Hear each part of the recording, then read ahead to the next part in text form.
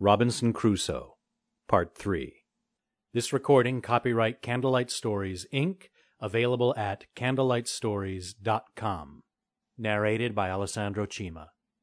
Just a quick note about race in Defoe's Robinson Crusoe. The book being published in 1719, it does contain some writing about slavery and race that might not seem entirely appropriate in the year 2006. However, Defoe is a great writer for a reason, and one should bear with him and give him the benefit of the doubt, because his conclusions about race and slavery are, in fact, the opposite that one might assume them to be.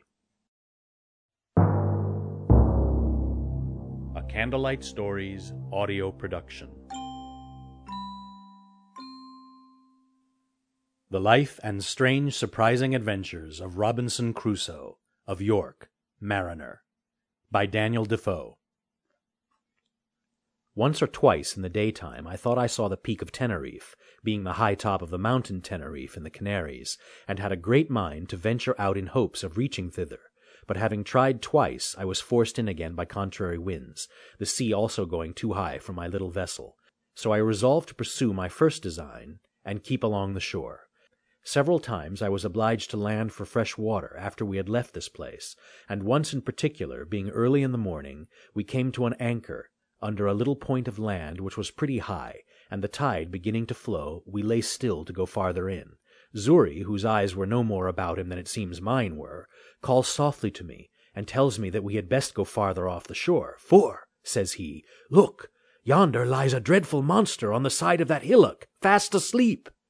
I looked where he pointed, and saw a dreadful monster indeed, for it was a terrible great lion that lay on the side of the shore under the shade of a piece of the hill that hung as it were a little over him. "Xury," says I, "you shall go on shore and kill him." Xury looked frighted, and said, "Me kill? He eat me at one mouth." One mouthful, he meant. However, I said no more to the boy, but bade him lie still, and took our biggest gun, which was almost musket bore, and loaded it with a good charge of powder, and with 2 slugs, and laid it down. Then I loaded another gun with 2 bullets, and the third, for we had 3 pieces, I loaded with 5 smaller bullets.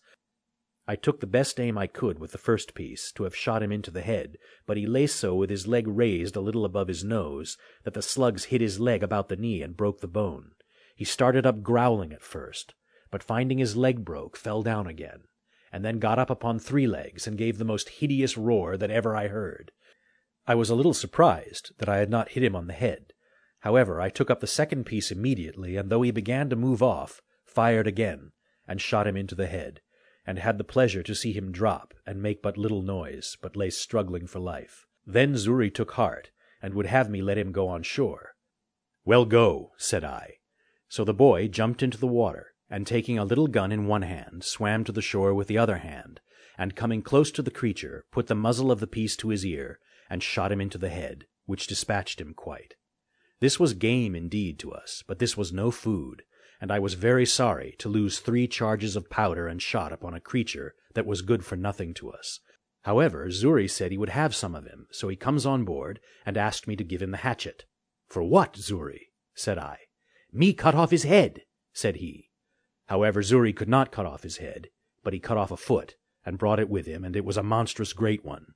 I bethought myself, however, that perhaps the skin of him might one way or other be of some value to us, and I resolved to take off his skin if I could. So Xury and I went to work with him, but Xury was much the better workman at it, for I knew very ill how to do it. Indeed, it took us up both the whole day, but at last we got the hide off him, and spreading it on the top of our cabin, the sun effectually dried it in 2 days' time, and it afterwards served me to lie upon. After this stop we made on to the southward continually for 10 or 12 days, living very sparingly on our provisions, which began to abate very much, and going no oftener into the shore than we were obliged to for fresh water. My design in this was to make the river Gambia or Senegal, that is to say, anywhere about the Cape de Verde, where I was in hopes to meet with some European ship, and if I did not, I knew not what course I had to take, but to seek for the islands or perish there among the negroes. I knew that all the ships from Europe which sailed either to the coast of Guinea, or to Brazil, or to the East Indies, made this cape or those islands, and, in a word, I put the whole of my fortune upon this single point, either that I must meet with some ship, or must perish. When I had pursued this resolution about 10 days longer, as I have said, I began to see that the land was inhabited, and in 2 or 3 places, as we sailed by, we saw people stand upon the shore to look at us. We could also perceive that they were quite black and stark naked. I was once inclined to have gone on shore to them, but Xury was my better counselor, and said to me, "No go! No go!" However, I hauled in nearer the shore that I might talk to them, and I found they ran along the shore by me a good way. I observed they had no weapons in their hands except one, who had a long slender stick, which Xury said was a lance, and that they would throw them a great way with good aim. So I kept at a distance, but talked with them by signs as well as I could, and particularly made signs for something to eat. They beckoned me to stop my boat, and they would fetch me some meat. Upon this I lowered the top of my sail and lay by, and 2 of them ran up into the country, and in less than half an hour came back, and brought with them 2 pieces of dry flesh and some corn, as is the produce of their country. But we neither knew what the one nor the other was. However, we were willing to accept it. But how to come at it was our next dispute, for I was not for venturing on shore to them. But they were as much afraid of us, but they took a safe way for us all, for they brought it to the shore, and laid it down, and went and stood a great way off, till we fetched it on board, and then came close to us again. We made signs of thanks to them, for we had nothing to make them amends. But an opportunity offered that very instant to oblige them wonderfully. For while we were laying by the shore came 2 mighty creatures, one pursuing the other, as we took it, with great fury from the mountains toward the sea. Whether it was the male pursuing the female, or whether they were in sport or in rage, we could not tell, any more than we could tell whether it was usual or strange, but I believe it was the latter, because in the first place those ravenous creatures seldom appear but at night, and in the second place we found the people terribly frighted, especially the women. The man that had the lance or dart did not fly from them, but the rest did. However, as the 2 creatures ran directly into the water, they did not seem to offer to fall upon any of the negroes, but plunged themselves into the sea, and swam about as if they had come for their diversion. At last one of them began to come nearer our boat than at first I expected, but I lay ready for him, for I had loaded my gun with all possible expedition, and bade Xury load both the others. As soon as he came fairly within my reach, I fired, and shot him directly into the head. Immediately he sunk down into the water, but rose instantly, and plunged up and down as if he was struggling for life, and so indeed he was. He immediately made to the shore, but between the wound, which was his mortal hurt, and the strangling of the water, he died just before he reached the shore. It is impossible to express the astonishment of those poor creatures at the noise and the fire of my gun. Some of them were even ready to die for fear, and fell down as dead with the very terror. But when they saw the creature dead, and sunk in the water, and that I made signs to them to come to the shore, they took heart, and came to the shore, and began to search for the creature. I found him by his blood staining the water, and by the help of a rope which I slung around him, and gave the negroes to haul, they dragged him on shore, and found that it was a most curious leopard, spotted and fine to an admirable degree, and the negroes held up their hands with admiration to think what it was I had killed him with. The other creature, frighted with the flash of fire and the noise of the gun, swam on shore and ran up directly to the mountains, from whence they came, nor could I at that distance know what it was.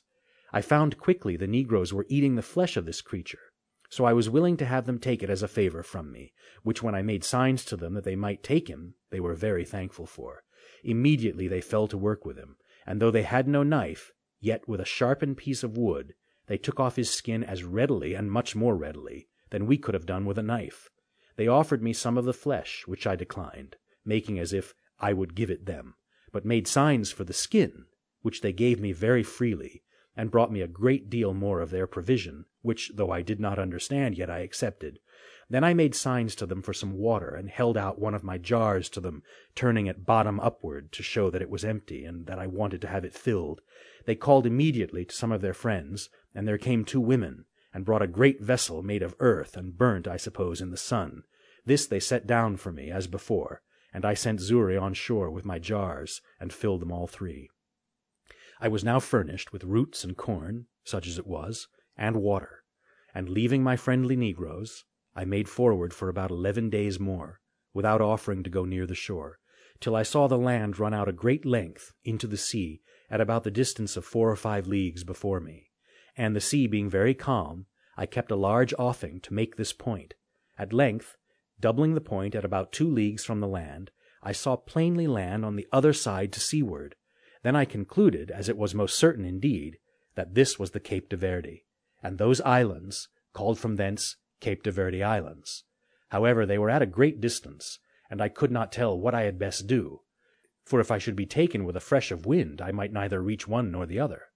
In this dilemma I was very pensive, and stepped into the cabin and set me down, Xury having the helm, when on a sudden the boy cried out, "Master! Master! A ship with a sail!"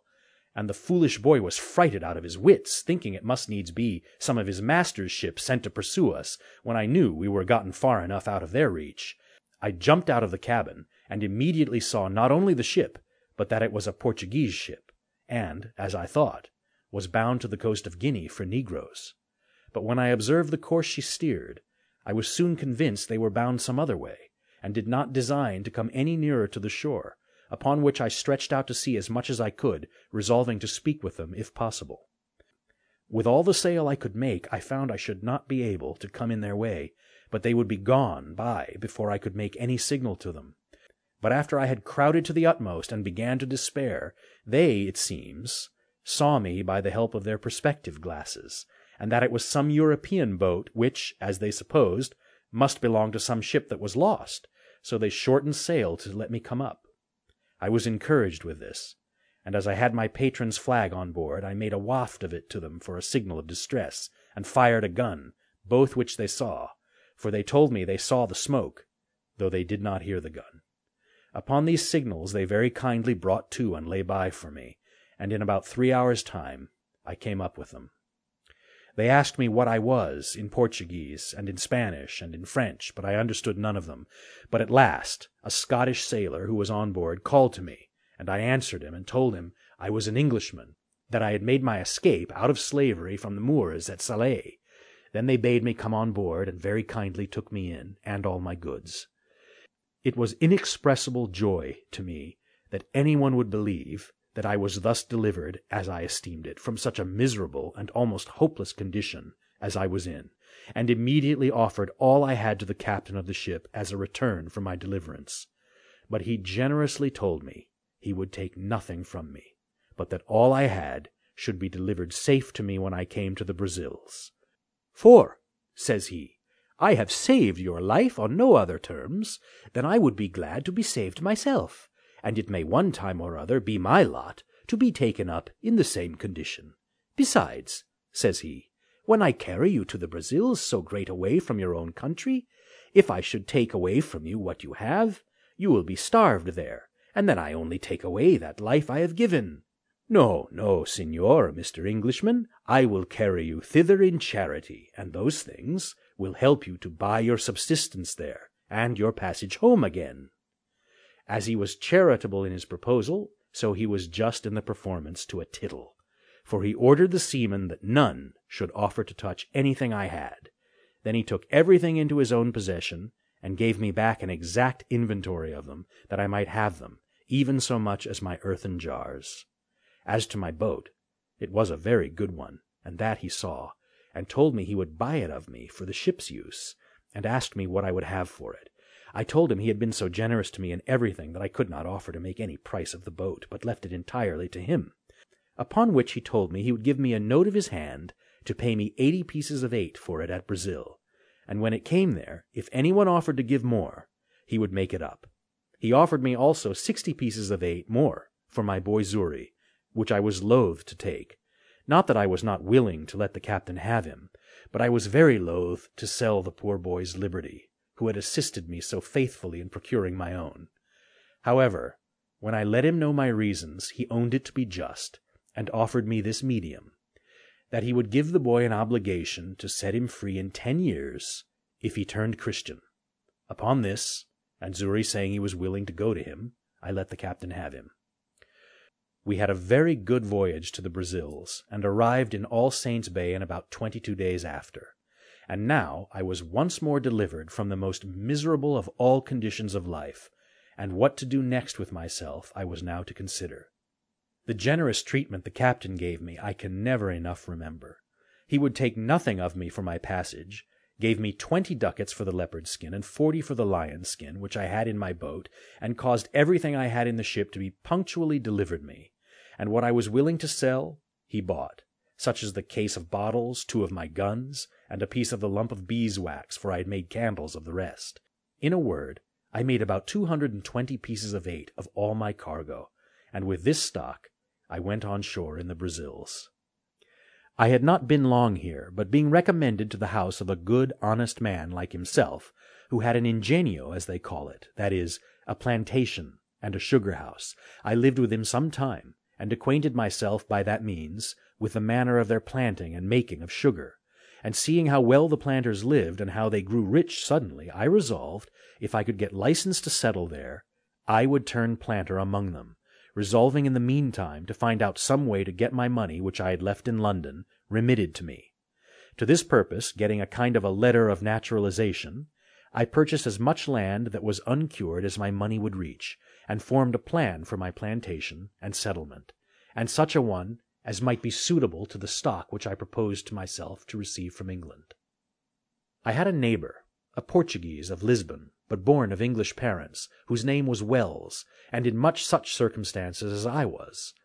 I call him neighbor, because his plantation lay next to mine, and we went on very sociably together. My stock was but low, as well as his, and we rather planted for food than anything else for about 2 years. However, we began to increase, and our land began to come into order, so that the 3rd year we planted some tobacco, and made each of us a large piece of ground ready for planting canes in the year to come. But we both wanted help, and now I found more than before I had done wrong in parting with my boy Xury. But alas, for me to do wrong that never did right was no great wonder. I had no remedy but to go on. I was gotten into an employment quite remote to my genius, and directly contrary to the life I delighted in, and for which I forsook my father's house, and broke through all his good advice. Nay, I was coming into the very middle station, or upper degree of low life, which my father advised me to before, and which, if I resolved to go on with, I might as well have stayed at home, and never have fatigued myself in the world as I had done. And I often used to say to myself, I could have done this as well in England among my friends, as have gone 5,000 miles off to do it among strangers and savages in a wilderness, and at such distance as never to hear from any part of the world that had the least knowledge of me. In this manner I used to look upon my condition with the utmost regret. I had nobody to converse with, but now and then this neighbor, no work to be done but by the labor of my hands, and I used to say I lived just like a man cast away upon some desolate island that had nobody there but himself. But how just has it been, and how should all men reflect that when they compare their present conditions with others that are worse, heaven may oblige them to make the exchange, and be convinced of their former felicity by their experience. I say, how just has it been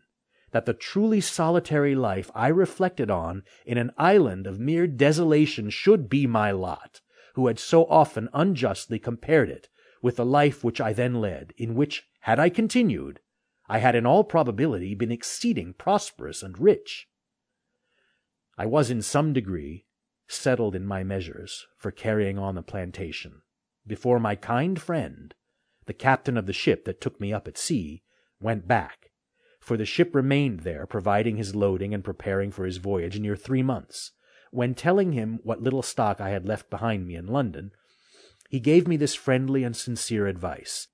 "Señor Inglés," says he, for so he always called me, "if you will give me letters and a procuration here in form to me, with orders to the person who has your money in London, to send your effects to Lisbon to such persons as I shall direct, and in such goods as are proper for this country, I will bring you the produce of them, God willing, at my return. But since human affairs are all subject to changes and disasters, I would have you give orders but for 100 pounds sterling, which you say is half your stock, and let the hazard be run for the first, so that if it come safe, you may order the rest the same way, and if it miscarry, you may have the other half to have recourse to it for your supply." This was so wholesome advice, and looked so friendly, that I could not but be convinced it was the best course I could take. So I accordingly prepared letters to the gentlewoman with whom I had left my money, and a procuration to the Portuguese captain, as he desired. I wrote the English captain's widow a full account of all my adventures, my slavery, escape, and how I had met with the Portugal captain at sea, the humanity of his behavior, and what condition I was now in, with all other necessary directions for my supply. And when this honest captain came to Lisbon, he found means, by some of the English merchants there, to send over not the order only, but a full account of my story to a merchant at London, who represented it effectually to her, whereupon she not only delivered the money, but out of her own pocket sent the Portugal captain a very handsome present for his humanity and charity to me. The merchant in London, vesting this £100 in English goods, such as the captain had written for, sent them directly to him at Lisbon, and he brought them all safe to me to the Brazils, among which, without my directions, for I was too young in my business to think of them, he had taken care to have all sorts of tools, ironwork, and utensils necessary for my plantation, and which were of great use to me. When this cargo arrived, I thought my fortune made, for I was surprised with the joy of it, and my good steward the captain had laid out the £5 which my friend had sent him for a present to himself, to purchase and bring me over a servant under bond for 6 years' service, and would not accept of any consideration, except a little tobacco, which I would have him accept, being of my own produce. Neither was this all, but my goods, being all English manufactures, such as cloth, stuffs, baize, and things particularly valuable and desirable in the country, I found means to sell them to a very great advantage, so that I may say I had more than 4 times the value of my first cargo, and was now infinitely beyond my poor neighbor, I mean in the advancement of my plantation, for the first thing I did, I bought me a Negro slave, and a European servant also, I mean another besides that which the captain brought me from Lisbon. But as abused prosperity is oftentimes made the very means of our greatest adversity, so it was with me. I went on the next year with great success in my plantation.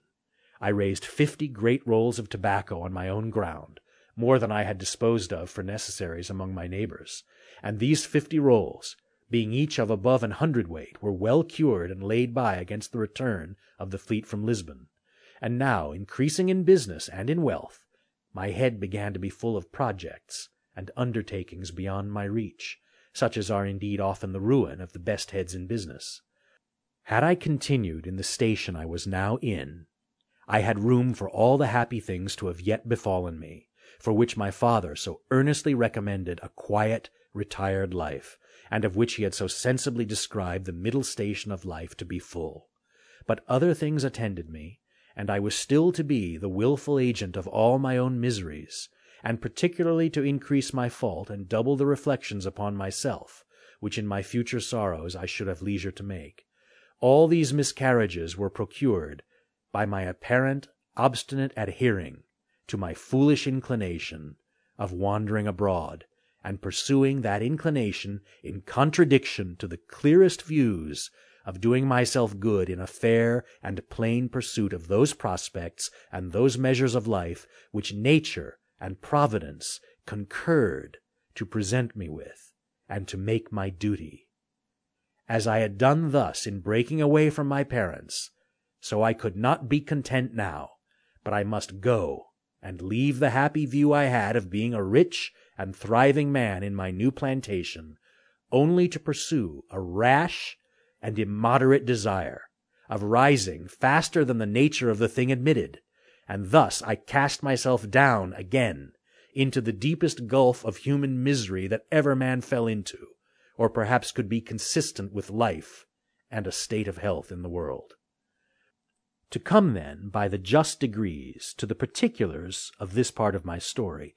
you may suppose that having now lived almost 4 years in the Brazils, and beginning to thrive and prosper very well upon my plantation, I had not only learned the language, but had contracted acquaintance and friendship among my fellow planters, as well as among the merchants at St. Salvador, which was our port, and that in my discourses among them I had frequently given them an account of my 2 voyages to the coast of Guinea, the manner of trading with the negroes there, and how easy it was to purchase upon the coast for trifles such as beads, toys, knives, scissors, hatchets, bits of glass, and the like, not only gold dust, guinea grains, elephants' teeth, etc., but negroes. for the service of the Brazils in great numbers.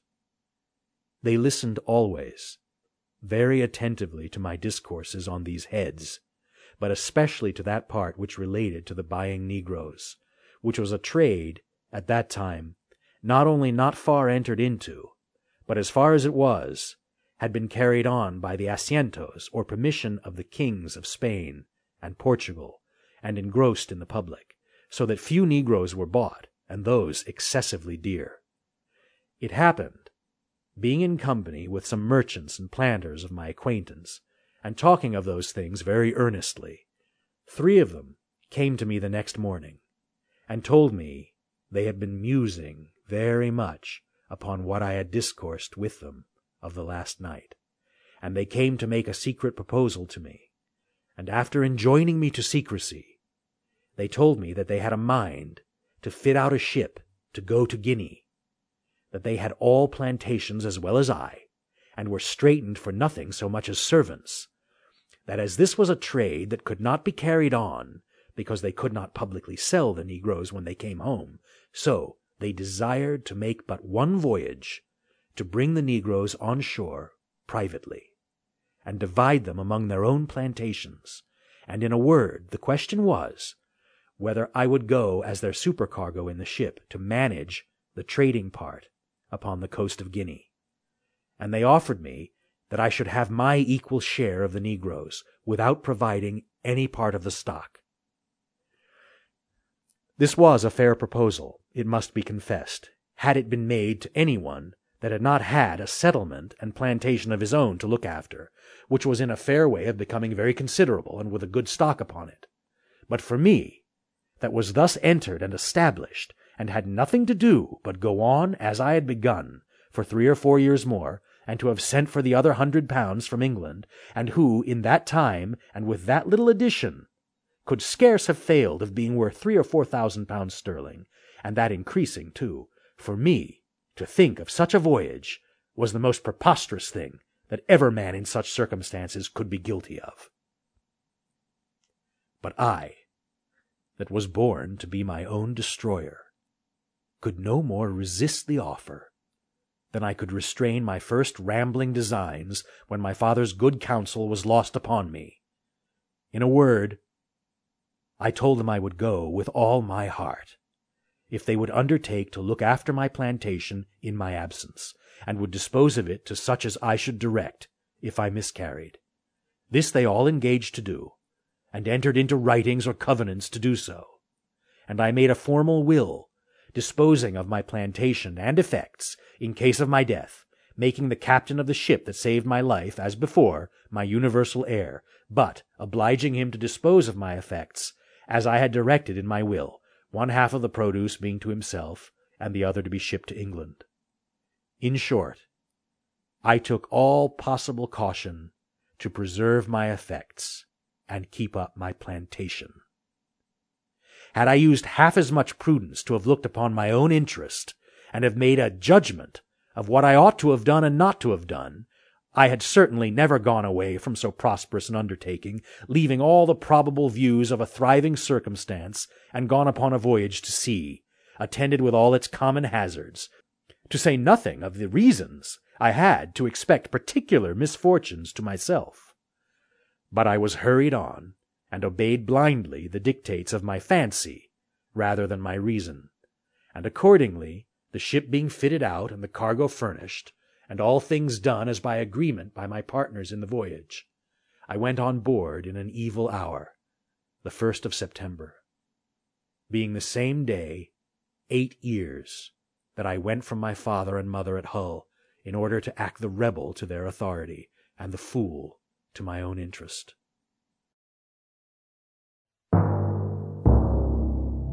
A Candlelight Stories audio production.